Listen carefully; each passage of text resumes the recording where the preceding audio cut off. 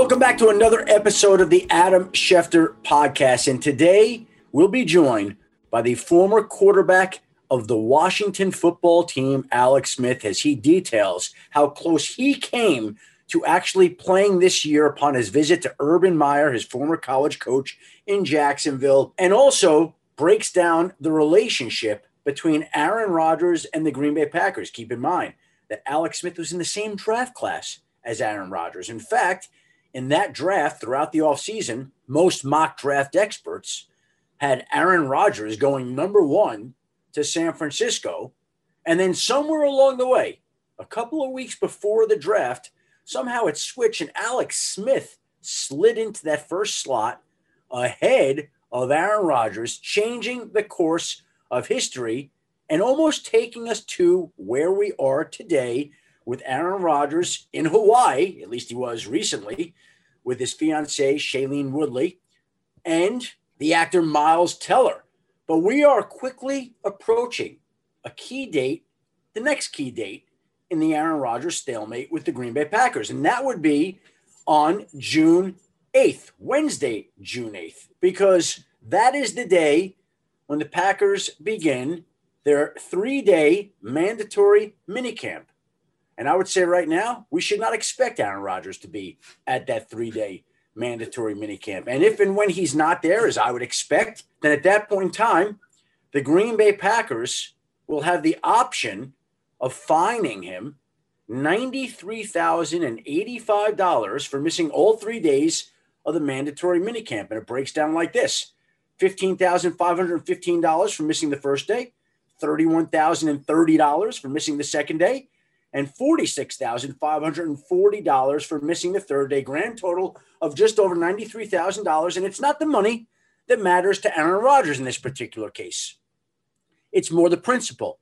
And I think it would further inflame the relationship between the two sides if the Packers went ahead and fined him for missing those days of mandatory minicamp, which is why not only do I expect Aaron Rodgers to miss the mandatory minicamp, but I will not be surprised if the Green Bay Packers in advance proactively say that they are excusing Aaron Rodgers from the 3-day minicamp. That is the situation that would make the most sense. Now, I don't know if they ultimately will do that, but again, that's my prediction in advance, is that the Packers will wind up excusing him, therefore avoiding the confrontation and further inflaming that situation while giving Aaron Rodgers more time with the hope that eventually he'll decide to come back to Green Bay. But that is the next Aaron Rodgers date on the timeline here with the Green Bay Packers. Meanwhile, we continue to wait for Julio Jones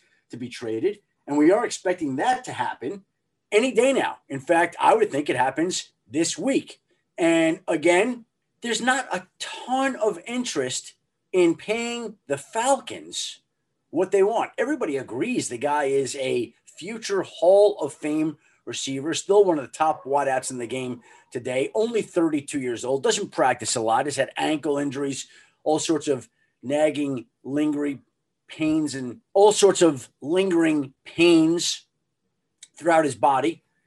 But again, there's been some interest, but not as much as you might think, certainly not at what the Falcons are requesting in return. So we will see where Julio winds up going. To me, the Tennessee Titans do make the most sense. Not saying the Titans will get it done, but they lost Corey Davis, they lost Jonnu Smith. They have a hole. Arthur Smith, the Falcons head coach, came from Tennessee. It would be out of the conference that the Falcons would be trading him if they decided to send him to the Titans. Julio would be an Alabama guy, joining Derrick Henry, another Alabama guy, giving the Titans a formidable combo there in Tennessee. So we'll see how the Julio Jones saga shakes out this week, but I do think he'll wind up being traded from the Atlanta Falcons. And of course, last week we had the announced retirement of the former Colts kicker Adam Vinatieri, who in my mind is the single greatest kicker in NFL history and will be a first ballot future Pro Football Hall of Famer. Guy is off the charts and really if you just look at the numbers and what he's done, the numbers speak to his place in history. He scored more points, 2,693, than any player in NFL history. Think about that. More points than anyone. The idea of the game is scoring, and this guy scored more than anybody. Kicked more field goals, 599, than any player in history. Attempted more field goals than any player in history, 715. Made the most field goals in NFL postseason history, 56. The most postseason points, 238. Nobody scored more in the regular season. Nobody scored more in the postseason. And when we think about the biggest kicks in the history of the game, Adam Vinatieri made them. He made them. Made a game-winning kick to beat the Rams in the Super Bowl.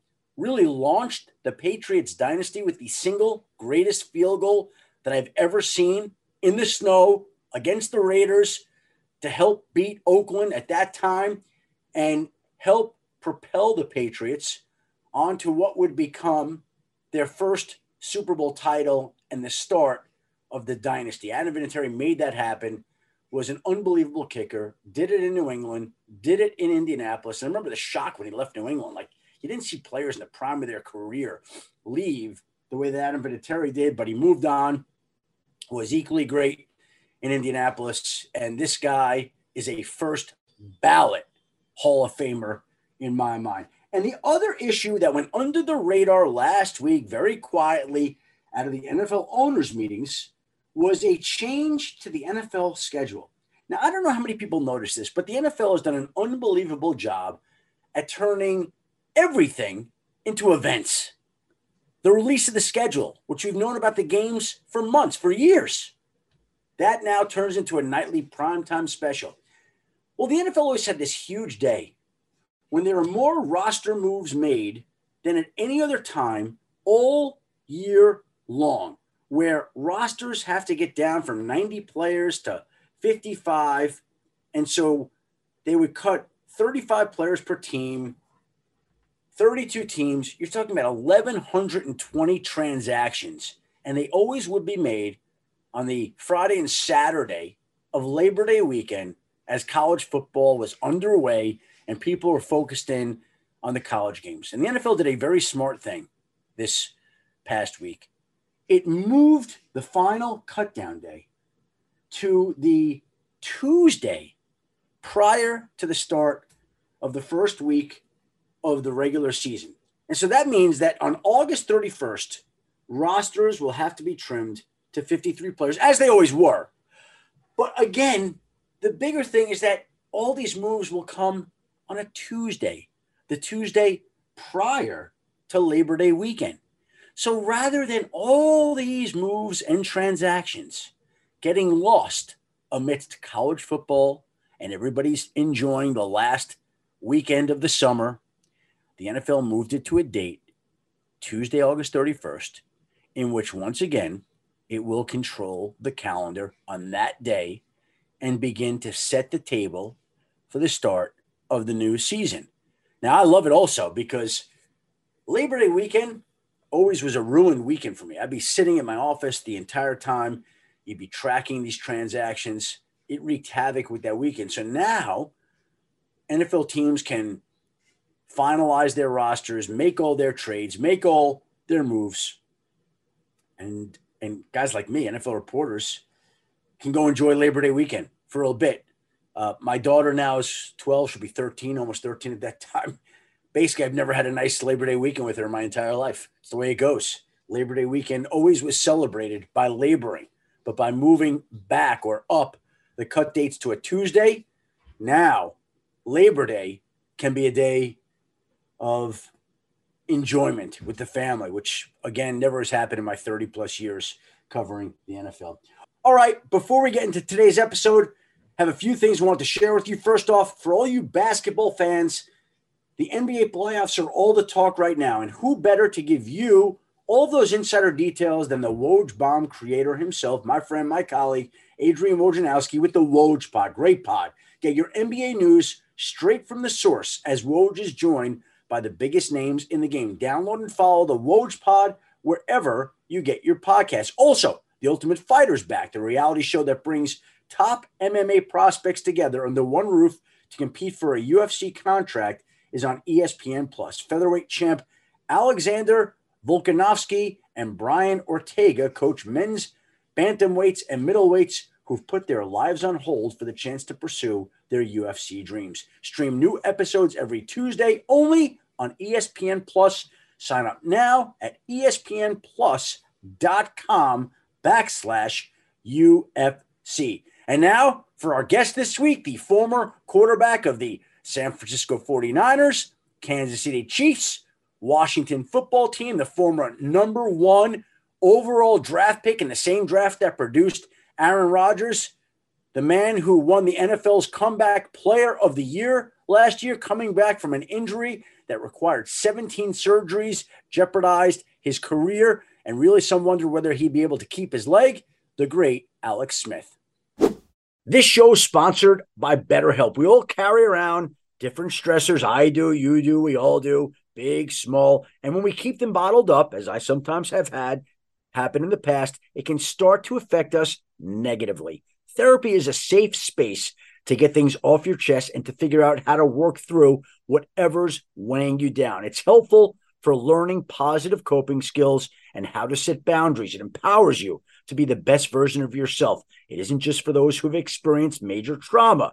If you're thinking of starting therapy, give BetterHelp a try. It's entirely online, designed to be convenient, flexible, and suited to your schedule. Just fill out a brief questionnaire to get matched with a licensed therapist and switch therapists anytime for no additional charge. Get it off your chest with BetterHelp. Visit BetterHelp.com/Adam today to get 10% off your first month. That's BetterHelp, HELP.com/Adam. It's our pleasure today to be joined by the former veteran NFL quarterback, Alex Smith, who's brought to us by Ufos. Did I say that correctly, Alex? You got it. You got it. After a few times, it took me to get to that. And Ufos has helped you with your performance and recovery. It's a shoe wear company, right? What do I need to know about Ufos before we get busy here today? Yeah, it's a recovery footwear company. And it's a crazy story. Hopefully we'll be able to dive into it a little bit. But it's a company that I was kind of into as far as wearing it way before my injury, and then obviously throughout my recovery after my leg injury, it was something that became integral into kind of my daily routine. And so it's so crazy to kind of end up being partnered with them now, and pumped to be talking with you about it. Well, thank you very much. I appreciate taking the time. We will come back to them at the end, but I do want to know, now that you've announced your retirement, what is next for you? Yeah, it's I'm still kind of getting used to even just saying it. Every time I say it, it still feels a little weird. Still kind of trying it on, being retired, and a little bit it hasn't set in. Yeah, we're still in May. For me, this has been pretty similar to the last couple off seasons in the sense there hasn't been an off season for me the last 2 years. So it doesn't feel that abnormal right now. I'm interested to see, obviously, come this fall. I think it's only going to be natural that it'll be weird. Every fall I've been in a training camp for the last almost 25 years of my life. Yeah. So I think it's to be expected that there'll be an adjustment period. But I'm kind of looking forward to what's ahead. I haven't made any decisions. So kind of, I think getting a lay of the land and trying to take in as much information as I can before I make a decision. I've always thought that's strange though, because here you are at the age of 37, you've done this, as you mentioned, since you were 12 years old, and all of a sudden something that's been such a major part of your life no longer is such a major part of your life. You don't have to train. You don't have to gear up for the season. It's a total change in perspective and attitude. And I'm wondering what kind of feedback you've gotten on that and what type of expectations you have now that you've begun to meet the reality of it. Yeah, I mean, I think two big things. One of the biggest ones is I've been part of a team. I've been part of the team for 25 years, and with that, the structure of the team, the routine, especially come the fall. Even the year-to-year cycle of off-season, in-season, my family has lived that kind of heartbeat. It's all my kids have known, and obviously that's coming to an end Uh, so I think there will be adjustment there. I think the other thing is you said it. I never expected to play 16 years in the NFL, and for that reason, I've put off the whole question that most, you know, early adults have to answer is like, what the heck do they want to do with their life? You know, like that for Right. me, football just, I'm lucky enough kept going. And, you know, I have all these interests and curiosities. And it's like, when I'm 37 and I got to face this puzzle now, where most people, I think, obviously have faced it in their early 20s and, you know, kind of figured it out. And I'm doing it much later in life and 3 kids. And so, trying to juggle all that, I feel well prepared for it as much as anybody can. But again, like I said, just right now, just kind of gathering as much information as I can before I make any kind of decisions. Okay, so gathering information about coaching, gathering information about broadcasting, like what are the options available? You could do anything you want, but what interests you? A ton of interest in football and not football.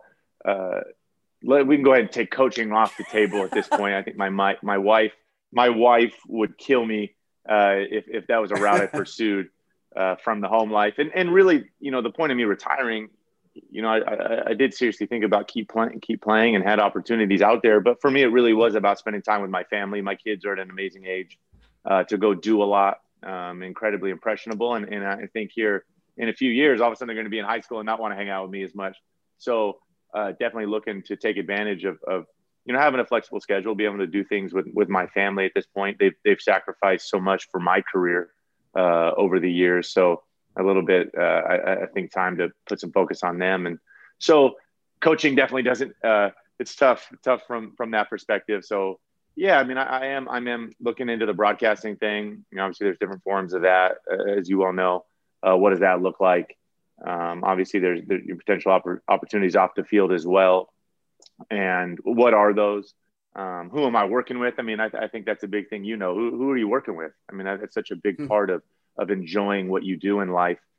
I can't do nothing. I'm not just going to sit at home 24/7 either. So just trying to find that balance, that life balance of what do I want to do here in this next chapter, but obviously also spending quite a bit of time with my family and kids. Well, the great part is you've earned that. You could afford to do whatever you want to do. You are entitled to do whatever you want to do. It's a great spot that you've put yourself in. Now, during the off season, though, you did visit Jacksonville at one point. How close did you come to signing with the Jaguars? Like, you could have taken that roster spot from Tim Tebow before he signed there. I was incredibly close. That was the, you know, just honestly speaking frankly, that was the place that I was really intrigued by, really, really interested by. Obviously, it would have been crazy to get to play for Coach Meyer again, you know, sandwiched between 16 years. You know, and I'm still obviously so pumped for him and this opportunity and curious, like everybody else, to see how it goes. He is such a unique person and unique coach. I think he brings so much to the table, and I'm anxious to see if it translates to the NFL level. I think it will. And a bunch of mutual friends with Trevor Lawrence as well, and I've heard nothing but great things about him. So it was this unique opportunity to step into that role. I've worked with Trent Baalke as well, the GM there. So there were so many connections. I felt like, and it definitely was, I felt like calling out to me.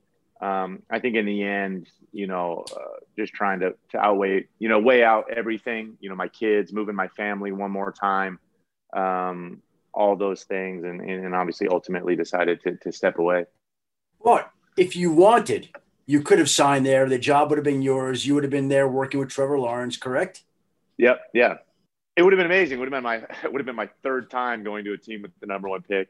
And like I said, I've heard nothing but great things about Trevor, and that to me would only have been an upside, getting to kind of you know, work with him. Obviously, I'm very comfortable. I was the number 1 pick. I feel like I lived the what not to do. Certainly don't want to see any other young guys go down that road, and obviously have you know, been a part of, you know, rooms where there is a transition and potentially a little bit of mentoring going on. And that's not something that scared me at all. But like I said, I think ultimately my kids' ages, where my family's at, just really obviously that won out for me in the end. Well, let me recap that. In 2005, you were the number one overall pick. Then you went to Kansas City, and in 2000, who were the other number one overall picks that you work with? I'm trying to think. Who am I forgetting here? Oh no, You were the number I'm one. saying I was the number one. Then I got traded to Kansas City, and we had the number one pick that first year. We took Eric Fisher with the number one pick. Oh, So it was a part of two rebuilds. From the team that was worst in the league. This would have been the third. Obviously if I had signed there. So yeah, and then that I think that part is also a positive, potentially being a part of a culture change. Turning an organization around, and like I said, I'm still so pumped to see what happens down there with Coach Meyer and what he's trying to do. I think he has a great vision. And obviously I'm hopeful it works out. you bring up 2005. You know what I remember about that year? I remember there was so much conversation about Aaron Rodgers going number one overall. And then somewhere along the way, in that last week or two, and you could correct me if I'm wrong, you nose past him and you wound up becoming the number one overall pick of the San Francisco 49ers. And Aaron Rodgers falls later in the first round to Green Bay. What do you remember about that? Yeah, I mean, it was a crazy time, incredibly surreal. Aaron and I were both underclassmen and had come out, and there it was pretty fluid. Obviously there's less film on us as underclassmen coming out, and we're doing the workouts in the combine and that whole thing. Yeah, and I think both of us, kind of shot up the board pretty quick there, and all of a sudden this was still the day and age where the number one pick, the team, it was before the rookie kind of slotted thing, and the Niners, I think at that point were already negotiating with several players, Aaron and I included. I think they were also, negotiating with Braylon Edwards and Antrell Roll or somebody else. Wow. That was ended up, obviously being a top pick. Ultimately, yeah, it shook out the way it shook out. I don't know what happened, obviously, behind closed doors with all these teams. It's interesting the way that Aaron obviously slipped. He was the second quarterback off the board and slips all the way to, 24. Crazy looking back at that. All those teams that passed on him, obviously, a lot of them kicking themselves in hindsight. It was also a unique year. I think we had 3 running backs go in the top 5. When's the last time you see something like that happen? That's all changed. So funny, the cycles of the NFL, but yeah, it's a long time ago looking back at it. You probably never do this, but every now and then I do. You wonder how history would have been different if San Francisco would have used the number one overall pick on Aaron Rodgers. And it's interesting how 2 of the top quarterbacks in the game both felt spurned by San Francisco. Tom Brady always wanted to go there, be with his hometown team. Aaron Rodgers wanted to go there. They didn't use the number one overall pick on him. And you wound up going to San Francisco, and it would have been interesting if they had taken Aaron at number 1, right? No doubt. I think obviously the what ifs, it's sometimes you can go down that rabbit hole. Who knows? There's 1,000 variables that play into, I think, all rookies that get drafted, where they go. You have no say in where you're going. The system you're running, the coaches you're around, the players, your teammates, the building, the organization, those are all variables that are outside of your control. And obviously the first part of our career is very, very different. Aaron and I, obviously him getting to sit behind Brett Favre, one of the greatest of all time. And at the point when he played, obviously a very different place than I was playing right away. I was 20 when I got drafted, going to the worst team in football. And it was rough. I took my lumps. It was something that I struggled with. I've been open about that. Yeah. Being the number one pick, the expectations and anxiety that I dealt with, craving that validation, proving that I was deserving of the number one pick, to be the franchise quarterback in the line of Montana and Young. It was hard. It was hard for me as a young player.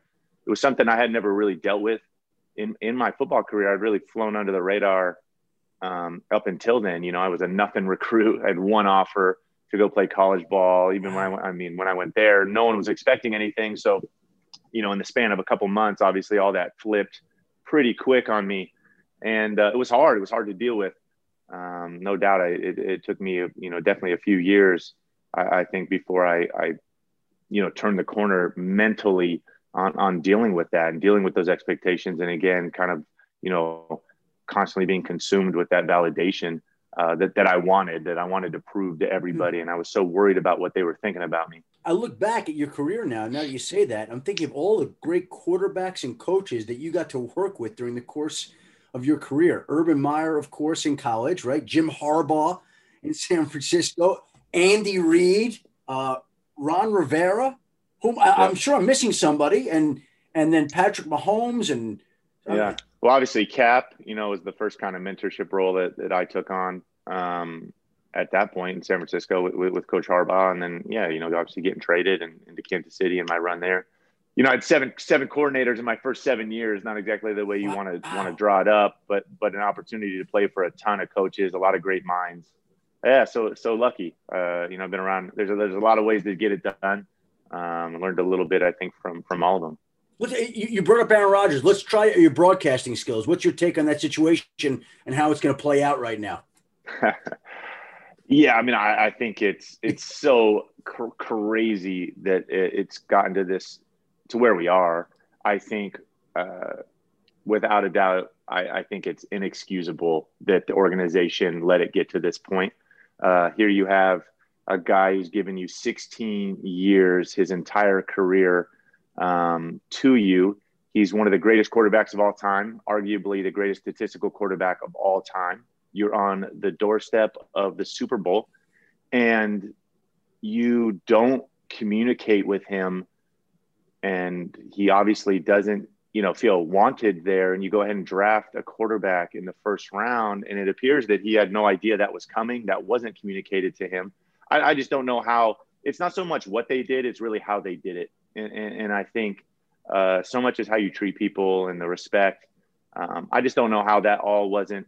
If you knew that was potentially a place you were going and taking a pick, quarterback first round, I don't know how that's all not ironed out with Aaron prior to the decision. And if it's not, you potentially don't make it.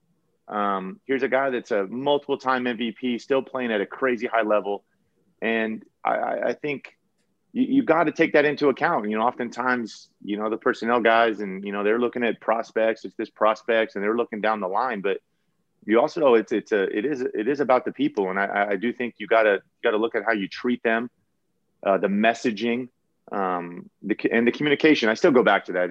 You got to communicate. You got to be able to go talk to your guys and make sure everything was good to go before you pull the trigger on something like that. And that's with everybody in the building, not just Aaron. I think you got to go out of your way to over communicate that and make sure everybody's on the same page. When the Chiefs drafted Patrick Mahomes, you knew in advance that was coming? Yeah, absolutely. That had been communicated the entire offseason leading up to that. The entire offseason by multiple people, everybody in the personnel department, Coach Reid constantly. There were multiple phone calls about that happening. It happened with when we drafted Cap with Coach Harbaugh. I knew well in advance of that what the team was thinking, the route they were going to go. And I think that makes a difference. It does. Honestly, and in Aaron's case, going out of your way to obviously let him know how the team feels about him, how the organization feels about him, how important he is, and that potentially they're thinking this route and obviously explaining their thinking. Clearly, obviously, from an outside looking in, that didn't happen and didn't take place. Before we get to Ofos, what are your thoughts on Colin Kaepernick and how that situation's played out over time?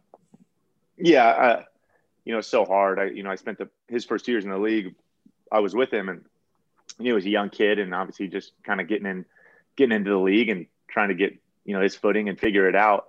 But to know him, the person that he is, the player that he is, the work ethic that he has, and competitive drive, and to see I think he played 7 or 8 games at the end of that season, if you include obviously the playoff run and the Super Bowl game. It was a historic level of play, those 7 or 8 games. So, for me then leaving and fast forward a few years and all of a sudden he's out of the league, you couldn't explain it either. It didn't make sense. The path and trajectory that he was on, the talent that he had, the work ethic and competitiveness that he had internally, and then to be out of the league, obviously it just doesn't make sense. You can't explain it. Baffling. The guy was he was a stud. He was rolling. He still holds records. I still think back to the Green Bay playoff game and they had no idea what was going on and how to stop him. And he was just, and he was in his second year in the league and playing at that level. And I felt like was only looking up for him. And so obviously, yeah, bumps in the road happen, but to see him out of the league, a few years later is just, like I said, doesn't make any sense. Before I let you go, give me that OFO story that you wanted to tell at the beginning. So it's funny. I first got introduced to OOFOS probably 8 years ago. And so in the off season, I started taking my family. We would go to Hawaii in the off season, especially escaping some of those winters in Kansas City. And we would go out there and spend a decent amount of time out there. And I got introduced to doing a bunch of crazy stuff outdoors. I mean, you name it. I was doing a bunch of road cycling, hiking, beach workouts, paddling. I was on the go and rolling and doing all these things that I had never done in life. And it was a ton of fun. Like the amount of things you could pack in a day was crazy. And that's where I first got introduced to OOFOS, because I would pack all this stuff in a day. And as you can imagine, obviously it takes a toll on your body. And I ran into these sandals, and they're really big on the island. And they were kind of like this like kind of recovery sandal. And I'd never seen anything like it. And I remember the first time I put them on. And I remember, like a lot of football players, I have some back pain I deal with kind of off and on and in my low back. And I remember the first time I put them on, it was like someone had taken like a release valve and released the pressure on my low back. And it was like, oh my God, these things are amazing. And I loved them. I wore them everywhere over there. Obviously in Hawaii, you kind of live in sandals. And I remember I immediately brought several pair back to the Kansas City QB room. And at that point, I think it was like Nick Foles and Tyler Bray. And I'm like, I brought the sandals back. I'm like, you guys got to try these. These are crazy. And I kind of thought it was an island thing. That was the only place I knew them. Turns out, obviously, the company's from New England. And but anyway, I had tried them and I loved them. And that's really where it went. And, I kept a pair out there. I'd keep a pair with me kind of wherever I went. And then fast forward to then I hurt my leg and break my leg and the infection and obviously the rehab. And it was hard. I dealt with a lot of pain in my lower body, a lot of foot discomfort daily as I kind of came back through the different stages. And same thing. Like I just found I was in the OOFOS every day. I mean, I would go do my physical therapy and rehab and push it as hard as I could. And I make these gains, but it would be I'd be hurting, and for the rest of the day, you're sore. And I would, come home and immediately it wasn't even a conscious thing. I would just get in my OOFOS when I came home, and I'd wear them around the house kind of the rest of the day. And so I make the 53-man roster this year. And, it's in the middle of COVID. I never thought I'd come back this far. Yeah. And I make the team. And I don't know if you saw my wife and kids and my sister were here, and they do a small celebration for me. They did this like champagne shower. They surprised me with it. So they called me out into the driveway, and everybody's got a bottle of champagne and they're dousing the champagne. And of course I had practice earlier that morning, and I'm in my OOFOS like I always am. And so my wife puts it on Instagram, and next thing I know, OOFOS kind of reaches out to my wife. And that's like the first time we made the connection. And I tell them the backstory. Like I've loved the company way before my injury, but it's obviously worn them even more. And it kind of started a back and forth. And next thing you know, like, hey, they're interested in potentially connecting. And so, obviously over the years, I've done a handful of endorsements, being a, professional athlete. And a lot of times there's not necessarily an honest connection, know, and I hate that kind of false narrative that, you're pushing maybe something that's not really what you believe in. And for this one, it's so amazing because as I get older, it's way more important to me if I'm going to do something like this, that it's real. I want to be authentic, and so for me, this one is like a win all the way around because it's something that I believe in wholeheartedly. And to get to kind of push this company out there a little bit, let them get some attention because I think they're amazing. I think the product is absolutely one of a kind. It's killer. Anybody out there that's dealing with, like, if you're active or you're dealing with any kind of lower body pain, aches and pains, back pain, like I mentioned, give them a try. I think it's amazing. So yeah, it's so cool to kind of be here launching this. Like I said, it's a win-win all the way around. It's a company that I feel like I believe in the product. I love the people there, what they're about. And so hopefully kind of get the word out there. I'm 8.5, Alex, if you want to get me a pair. Okay. I got you. It's coming on the way. 8.5. Hey, done. Thank you very much. I appreciate taking the time. It's an honor to get to speak to you. Congratulations on all your success. It was a treat to watch you, and we will pay attention and cheer for you in the next chapter, whatever it is, though we know it won't be coaching. Yeah. Adam, thanks, man. Thank you, Alex. Appreciate you. And there he is, the great Alex Smith. What a journey he has been on. If you'd like more about Alex Smith, then go to ESPN Plus, which has a feature on Project 11, Alex Smith's final drive, which is the remarkable story of the NFL's Comeback Player of the Year. It is available on ESPN Plus. Go check that out. It's outstanding. And during the podcast, you'll notice that he mentioned the fact that his wife would kill him. Well, the interesting part is that shortly after he was injured, I remember getting the information that he might have to have his leg amputated, that his career could potentially be over. It was a big deal, and all the details were kept very hush-hush, and understandably so. And I remember getting some of this information, having it come my way in the days when the injury was fresh and there still was a tremendous amount of concern and mystery about Alex Smith's future. And I reached out to a few people, and what came back to me was, you better be careful. His wife is furious that and you're going to have to deal with her if any of this information comes out.